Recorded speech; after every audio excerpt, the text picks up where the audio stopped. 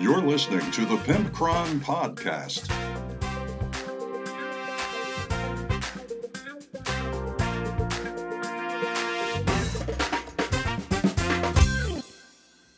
Welcome to episode 195 of the Pimpcron Warhammer Podcast. We are edging ever closer. Oh, we're just edging. Well, we're also edging ever closer to the 200th episode. Can you imagine that? And we have GameMat.eu to thank for that. They support us, and they are a fantastic organization. Pre-painted resin terrain and STL files and MDF and pre-painted MDF and mats of all shapes and sizes. Well, what are we talking about? Well, for the real talk with the Pimpcron, we are taking a page out of Edwin Starr's book, and we say, GW, what is it good for? Some of you may say absolutely nothing.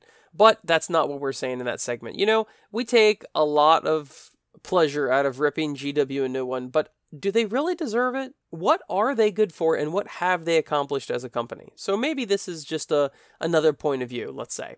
We also have a Tesseract Mailbox voicemail from Jordan, and he has a special offer for me, and I may or may not take him up on it. We'll see. It's interesting nonetheless. It may even be salacious.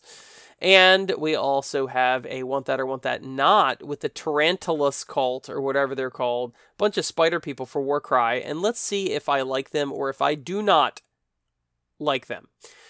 What have I been up to? Well, I have painted a Cardassian warband. So they took quite a bit of kit bashing to make them different because besides the named character from HeroClix, they only made one other model. And he's just walking with like a phaser in his hand.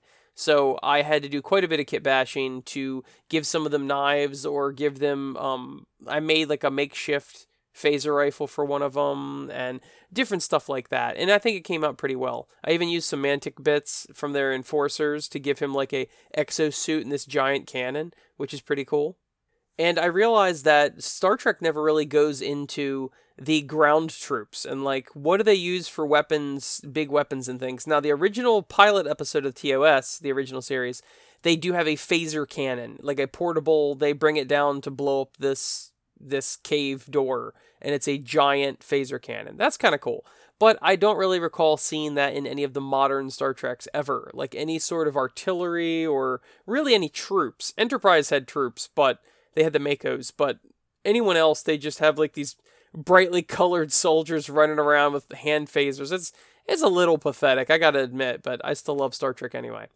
So I have decided to give them all different weapons. I think I may have mentioned this before, so I won't go too much farther into it, but the Cardassians are all painted, and now I am painting my Romulans, and that's about it. Trying to think of anything else. To be honest with you, I've been quite exhausted and just been very busy. So when I come home, like a couple days, I just actually sat in the chair and just sat.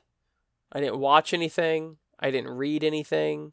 I yelled at my family and threw a beer can at them. No, but I did. I just sat in the chair. I'm like, dude, I'm exhausted. So I'm going to rebound from that, of course, but just a lot of stuff going on at one time. But we did do a campaign game for Brutality at the store, and I made a mistake. But you know what? I have only myself to blame, and I really can't get that mad except at myself. So there's one player at the store that's a bit more competitive. I can't quite say power gamer, but he's quite competitive, and he's part of the Brutality campaign. And he has this one character that he has done his best to min-max and his best to just kick you in the scrotum and hear it pop. Like just rip your titties off. Like that's what he's trying to do. So his leader is all amped up and he's using every single one of his faction trait feats and all of that to amp this dude up, and he becomes, just for one turn, he becomes this Super Saiyan. And I, being very exhausted from work and all of that, and I was not, unfortunately, paying much attention to what he was saying in the beginning, because anytime anybody wants to tell me, oh, my guy has this equipment, and this guy, this war gear, and this, and this, my eyes start glazing over, because I'm like, dude, let's just get to the game, right? Well, I normally ask people what each model does, but he just started spouting it off, and that, I guess, made my eyes glaze over and I wasn't listening. So his main guy that he Super Saiyans on turn 1, yeah, he is a Rampager. So if he beats you in close combat and deals more damage than you do to him, then he can move 6 inches and pile into the next person. And if he deals more damage to them than he takes, then he piles into the next person. And he just pinballs around the board like that. Well, I kind of missed that part because I was kind of tired and I'm just playing this for fun. I was not taking it super seriously. And unfortunately, that was my mistake. Because on turn 1, when he charges one of my guys and instantly kills him, and then piles into another person and instantly kills them, and piles into a third person, mind you, out of 5, a third person and also murders them, I realized, oh, I deployed poorly. Now, the thing with brutality typically is that there's a lot of somewhat powerful stuff in the game, but there's always a way to get around it. So there's like an ordnance upgrade where it explodes. It's basically like a bombshell. When you shoot someone, it explodes and hits everyone else within 6 inches. But if you are not within 6 inches of that target, if you deploy everyone more than 6 inches away, well then you're negating that whole unit's ability, right? Well, the same thing with the Rampager. The Rampager moves 6 inches. Well, if everybody was 7 or 8 inches away from each other, then he could have only killed that first person. Well, I wasn't paying attention and put them all up together.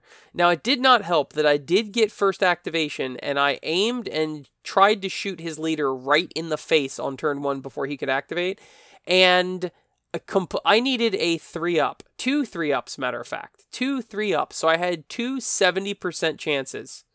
Actually, no. 80% chances. So in other words, 2 2-ups. And do you know what I rolled? I rolled a 1 and a 2, which is basically the equivalent of rolling double 1s on 2 shots on a 2-up to hit. So I definitely could have hurt him. He had not gone Super Saiyan yet. And his save is really not that great to begin with. So it's not like it was a guaranteed, thing. But, oh my gosh, I could have done something to him and rolled utter crap. Then, of course, my deployment did not help at all. Now, I was happy that I was able to kill 3 out of 5 of his people with my remaining 2 models. I made very good use of my faction feats and my faction trait and my Path of Coin abilities and all of that. I made very good use of that. So I was with only 2, starting on turn 1, it was 2 people to 5 people. I was able to kill 3 people and almost a 4th with my 2 remaining people. And what I ended up doing is just ignoring his Super Saiyan guy. Although past the first turn, he was no longer Super Saiyan anyway. But yeah, he stacked a bunch of rules altogether, which is perfectly legal.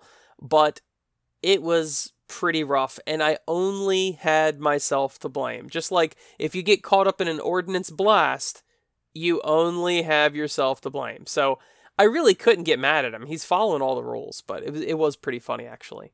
Actually, no, it wasn't. I cried, and I peed as hard as I could. I'm not certain. There's a point where I feel like I might have actually cried more than I peed, but generally I think the urine was outweighing the tears. So, anyway, that's what I've been up to, and I think that's about it. So my friend TJ's printing me a bunch of corridors and rooms to make my own Star Trek ship and its crew, which I'm super excited about. So I'm probably going to nerd out on that. And that's about it. Let's get on to the next segment. Let's open the Tesseract mailbox. Hey, it's the Tesseract mailbox, and boy, am I excited. We have a listener call into the voicemail, and no, it's not Levi, who usually is the one who calls in. Nope. This is a listener named Jordan, and he's got all sorts of suggestions for me, and I really do appreciate when you guys call in, because that makes it so much more interesting. It's a different voice, it's a different cadence, it's all of that, and then I don't have to read your email. Although I'm happy to read your email, but it's just a nice change of pace. So, Jordan has something that he would like to, offer me. Let's listen. Jordan, what you got to say? My name is Jordan King. This is a notification call from our Department of Tax Debt. and financial settlement services. There are new programs that can help you reduce or eliminate your debt completely. It is possible that your tax debt can now be considered temporarily non-collectible. You can call me at my personal desk, 833-312-32. Thank you, Jordan, for writing in. So this is a little off topic, but what I do like about you guys as the listeners is that you guys are always looking out for me. You guys always, when you are in an industry like screen door repair, you think of me like, hey, you need any screen doors repaired? Or whatever. I've got this one guy that he's never admitted to it, but I guess he's a proctologist because he's always, weekly messaging me to ask me if I want his fingers in my butt. So I'm assuming, like I said, I don't know if he's insured or what, but it's a cheap, honestly, it's a cheap prostate exam, So sometimes that's worth it. But you guys are always looking out for me. So I do appreciate it, Jordan. And honestly, I don't know how you knew that I was in the arrears for my taxes. It's weird.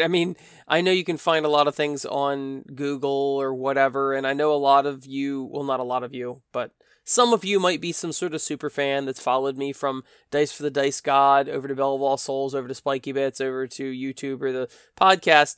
But Jordan, I'm really impressed. Somehow you knew that I needed to reduce or eliminate my debt completely. And I was thinking just the other day, wouldn't it be nice if my tax debt specifically, could be considered temporarily non-collectible? Now, I do have a question, Jordan, okay? I'm going to have to give you a call on this phone number.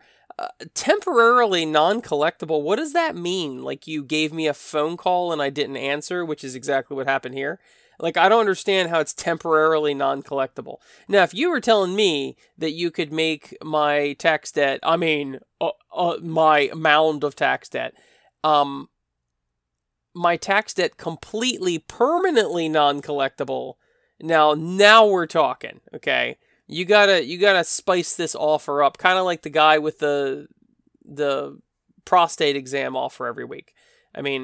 You gotta spice it up. You gotta do something that's gonna put you over the other sea of people trying to make my tax debt, considered temporarily non-collectible. So I would like you to call me back, Jordan, and let me know exactly what that means. And also, I'm gonna give you some homework, Jordan. What's your favorite Warhammer army? It can be Age of Sigmar, it could be 40k. I'm willing to bet, because of your accent and your professionalism, I think you're a Custodes player. So you let me know, Jordan, whether or not you are a Custodes player. And then also let me know what, temporarily non-collectible means. Did I just misplace it? Is that what that is? It's like I forgot my PIN number? Is that temporarily? I don't know. Want that or want that not? Well, would you look at the time? That bumper music tells me it is time for Want That or Want That Not. And today we are covering the Tarantalos Brood. So this is for Warcry, which is not a game I play, but you know a game I do play? That'd be Brutality Skirmish Wargame, and I'm always on the lookout for new miniatures for that. So, Warcry, from what I've been told, is actually a pretty good game. That's about as far as my knowledge of it goes. But this Tarantalos Brood is 3, 6, 9, 10 models, and then some little spiders. So technically it's 13 models, but it's some swarms of spiders. And in case you did not get it, Tarantalos kind of sounds like, Tarantalos sounds, yeah. They're bee-themed. They've got stingers and no, they don't. It's tarantulas. You guys are stupid. Tarantalos Warband, they look vaguely like spiders, but they do have a really cool aesthetic overall anyway. The leader guy has a spider face mask on, and it is really, really cool. He's got a fan behind his head sticking out with all these spider legs and webbing in between. He's got a cool cape. He's jumping up there. He's got multiple limbs. There is nothing to hate about this model. It's just fantastic. Next up, we've got some other guy, and he's got a web, he's got a net, he's got this really cool impaling thing. He also has webbing behind his head, cloak, and all of that. Very cool looking. Another one also has whips and some sort of pike. They all have this sort of webbing thing behind their head. The next one has claws that look like spider legs wrapped to his hand, which is pretty cool, and he's got a scythe. All of these guys have some sort of head ornament coming off over their hood, and they're all wrapped in like bandages, but the bandages are painted to look like webbing. And overall, I think this is a really cool idea. I love it. I think mostly just because I was the world's biggest Spider-Man fan as a kid, as a teenager and all of that. People knew me as the Spider-Man guy, and that is not something I freely give up. But I've always loved spiders. I think they're cool. I think they're creepy. There's a certain nobility in spiders. You know how they lie in wait. Most of them aren't active hunters. They're more like fishermen. So they find out where the prey is, and then they set up shop, and then hope to catch something. And I always thought that was pretty cool. So I'm kind of just I'm a suckler for spiders. Overall, I really like this. Their spears, their size, all of it. And I can't really tell from these pictures if they're just made to look like spider parts or they actually are spider parts. But either way, they all look really cool. There's another one that looks more like an assassin running forward with a cloak and 2 daggers. You've got a bunch of like hooked staves or whatever here. A lot of running. Only the leader has the 4 arms, but everyone else has 2 arms. But they all have hoods and they all have these spider legs over their head. I can't say anything bad about this. They're a spider worshipping warband. Go freaking figure. Am I right? And I guess, okay, hold on. Let me just try to pick something that's bad about them, okay? Tarantulos is a stupid name, okay? I do have to admit that. And they worship chaos in the form of the Eightfold Watcher, a bloated cosmic spider. That's kind of cool, actually. So anyway, they worship some spider god, I guess, and they're just really neat. I think, now here's the real kicker. $60. Do you remember when a 10-man squad was $25? Do you remember that? Now here's a 10-man squad for $60. Good God. $60. I mean, no matter how cool the leader is with his spider mask and leaping in the air, and he's basically like a mutoid. He's got, I don't know if this is just a mask for a spider, or his face really does look like a spider, but he does have a second set of arms. And he's really cool looking. I don't know if I'd actually spend $60 on this though. That's my problem. Is that they are beautiful. I like the aesthetic. I think they look really cool. There's nothing really I can say about except Tarantulos is kind of a stupid name. Other than that, I love everything about them. $60. That doesn't sit right with me. I mean, I'm sure they're all $60, but damn, that seems like a lot for 10 people. Now, they are all individual poses, which is nice. It doesn't seem like you have any repeat poses or anything like that, so that is really cool. And they definitely do amp up the spider aesthetic with the webbing all over their legs and arms and this bandages and all. But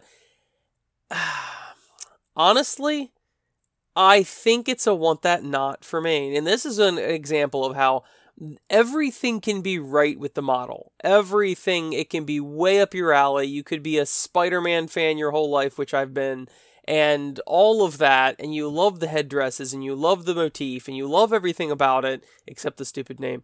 And then you get to the price point. And then your wallet's like, oh no, you didn't. And I'm like, okay, I guess I didn't. So I basically have to listen to my sassy yet wise wallet and tell it that I won't buy these models. Now it's time for Real Talk with Pimpcron.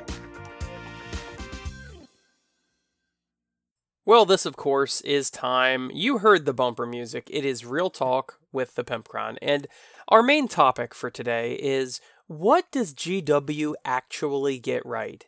Am I right? It seems like they mess up on every single thing that they do. It's underutilized, it's overproduced, it's price gouged, it's yada, yada, yada. You've heard a million of these complaints forever. Am I right? Of course I am. Don't you ever question that. So, there's a ton of things you could say that they did subpar, or they didn't release enough of, or they released too much of. I'm looking at you, Age of Sigmar Starter Set 3.0, or any of that stuff. But what do they actually do right? If we separate ourselves and stand back just a little bit from how closely connected we are to Games Workshop and their products and their lore and everything, I think we can see that Games Workshop, now, they are the biggest, and they were the first biggest miniatures game, essentially, that have been this big.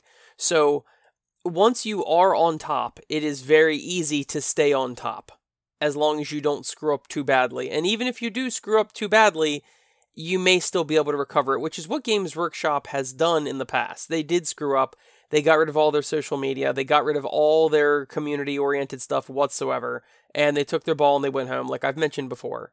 But then they turned it around. They suddenly became Good Guy GW. And with 8th edition, we started thinking, oh man, they are for the people now. They're for the players, etc., because a lot of the things were becoming a little more narrative. A lot of the things are becoming more streamlined and user-friendly and new person-friendly and all of that. And now maybe some people could argue that it's kind of going the opposite way, where it's super not user-friendly and super not new person-friendly. But you know, that's how that goes. That's the ebb and flow of the game and the company. But overall, when you look at Games Workshop as a whole, there are many, many things they've done right. And matter of fact, they are the first and only company to stay on top this big and this long to this extent. So let's take a look at what they've actually accomplished. If you disregard all the small games that they've done, the what do they call them, the specialist games, if you ignore all those, they have succeeded in making 2, if not 3, of the largest war games ever made as far as popularity and prevalence and all of that. The Lord of the Rings strategy game, Age of Sigmar, and actually Warhammer Fantasy Battles, so I should really say 4, and Warhammer 40k. Those are unprecedented. Any one of them can easily trounce any of their competition as far as spread and influence and all of that in sales. So right there, if you're going to judge a company, you basically have to judge it by what they've accomplished, and that is a mighty feat, and they're still on top. Now, it doesn't mean that somebody like Mantic couldn't come up and shorten the gap here, which they kind of did during Age of Sigmar 1.0, Mantic Kings of War got a big push, and they got much larger, but they still pale in comparison to Games Workshop in the number of players, the number of units, all of that.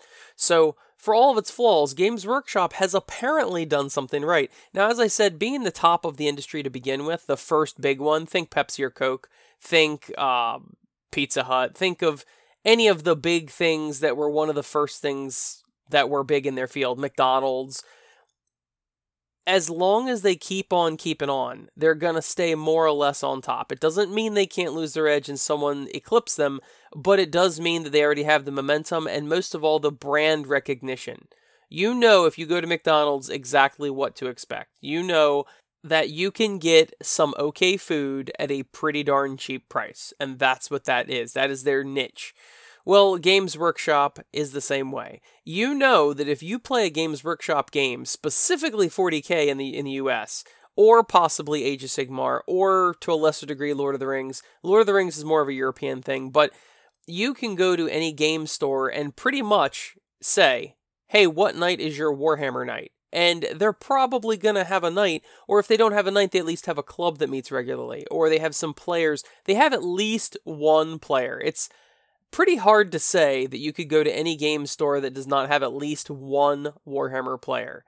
And you could not say that about Kings of War or any of the others. And I'm not bashing Kings of War. I actually really like the cut of their jib. But I think that's actually pretty astonishing. The Games Workshop has carved this niche out for themselves.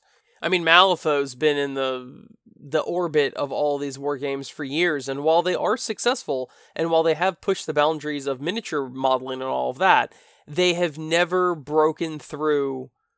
I mean, really, if you polled all of the Wargamers, right, the majority of them would play some version of Warhammer. And then some of them would play Lord of the Rings strategy game. And then a smaller number of them would be playing Mantic stuff. And then a smaller number of them would be playing Malifaux, potentially, or Infinity, or something like that. And then it goes down from there. I mean, you're talking about they might have 1% of the market share. Maybe not Malifaux. Maybe they have more. But you're getting down to some really, like bolt action.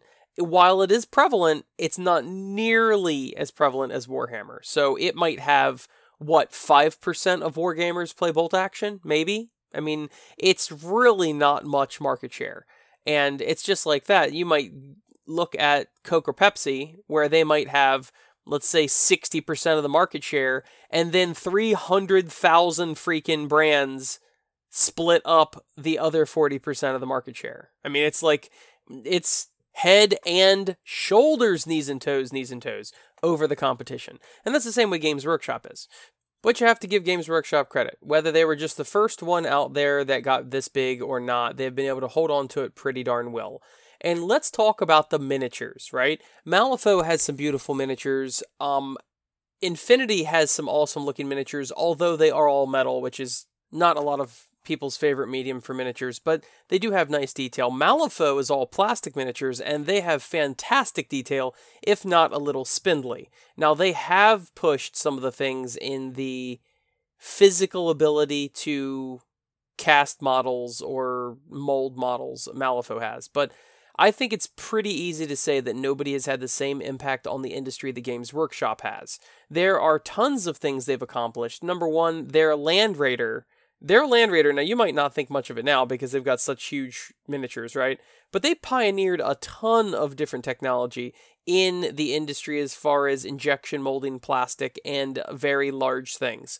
It's one thing to inject mold and make a small miniature or a 2-part miniature or a 2-piece or whatever, but it's an entirely different thing to make flat, thin pieces of plastic molded so that you can put it together to make a giant Land Raider box. It's a completely different animal. And they were one of the first people to really pioneer that and make it what it was. Another thing is that the Monolith was also like a huge achievement for Games Workshop, being able to make something that huge with injection molding.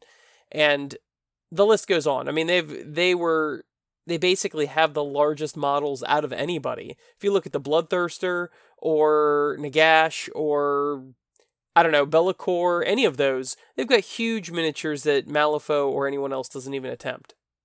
The Mantic Giant actually is one thing that is quite large. I don't think he's quite as large as the Mega Gargants, but he's quite a large figure, but most people don't even attempt to make such huge models. But Games Workshop does. So they've really been a pioneer in a lot of the AutoCAD stuff, a lot of the injection molding techniques, and all of that. So you also have to give it to them. And, Games Workshop, even besides the lore or the games themselves, Games Workshop is most known for some of the best detailed, most unique, and most creative miniatures on the market. And what about the lore? Oh my gosh, how much lore do these people crank out every single year? Every single codex has brand new stories and things in it. They've got, millions of pages of Black Library novels written that is all canonical and all backstory and everything. It ties together pretty well. Obviously, everything has some canon issues once in a while, but it ties together pretty darn well. And not to mention all the codexes have brand new stuff and their supplements and all that stuff, the audiobooks, and oh my gosh, they have a sea of content for you lore heads. And there is no other company that has that much lore. Matter of fact, a lot of the lore in other companies is quite lacking. I have the Kings of War book. The lore in it is not real thick. I mean, the lore in that is probably altogether less than what you'd get in one codex of Games Workshop. Once again, I am not hating on Mantic. I really love that company, and I like their games, but I am just saying that Games Workshop is really on top of the ball. And if you look at Malifaux doesn't have a whole lot of backstory either. Now, some of you are going to gawk and go, what? They got tons of backstory. Yes, they do have backstory, but it's not presented in the way that Games Workshop is. A lot of stuff for Malifaux is anecdotal or short stories or things like that. It's not just saying, oh, this was the battle of this, and this is what happened after this, and this is the main players and all of that. None of the material I've ever seen for Malifaux is that detailed in all the movers and shakers. And that may be by design. Same thing with Kings of War and Mantic games. They may do that intentionally, saying, look, this is vaguely what they're like, but we're not going to go, balls deep into the lore here because we want you to be able to make it your own or whatever. And if that's the case, that's fine too. But you still cannot deny that Games Workshop has the most lore and backstory, and the longest running and the richest backstory. I mean, the depth of it, you can go on there's a million YouTube channels online that talk all about the canonical economy and the socializing, the society and the hive worlds and all of that stuff. You could just go on for days.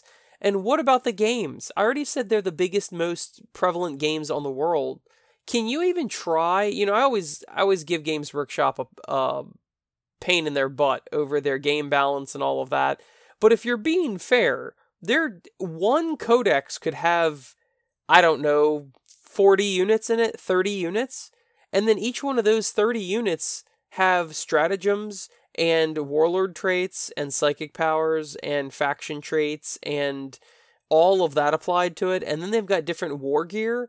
Like, oh, this one takes a lascan and this one takes a whatever.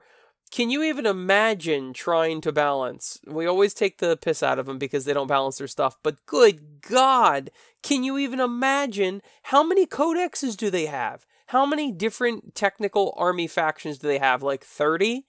When you talk about all the different Space Marine chapters and all of that, they probably have 30 different factions just for 40k. And don't even get me started on Age of Sigmar.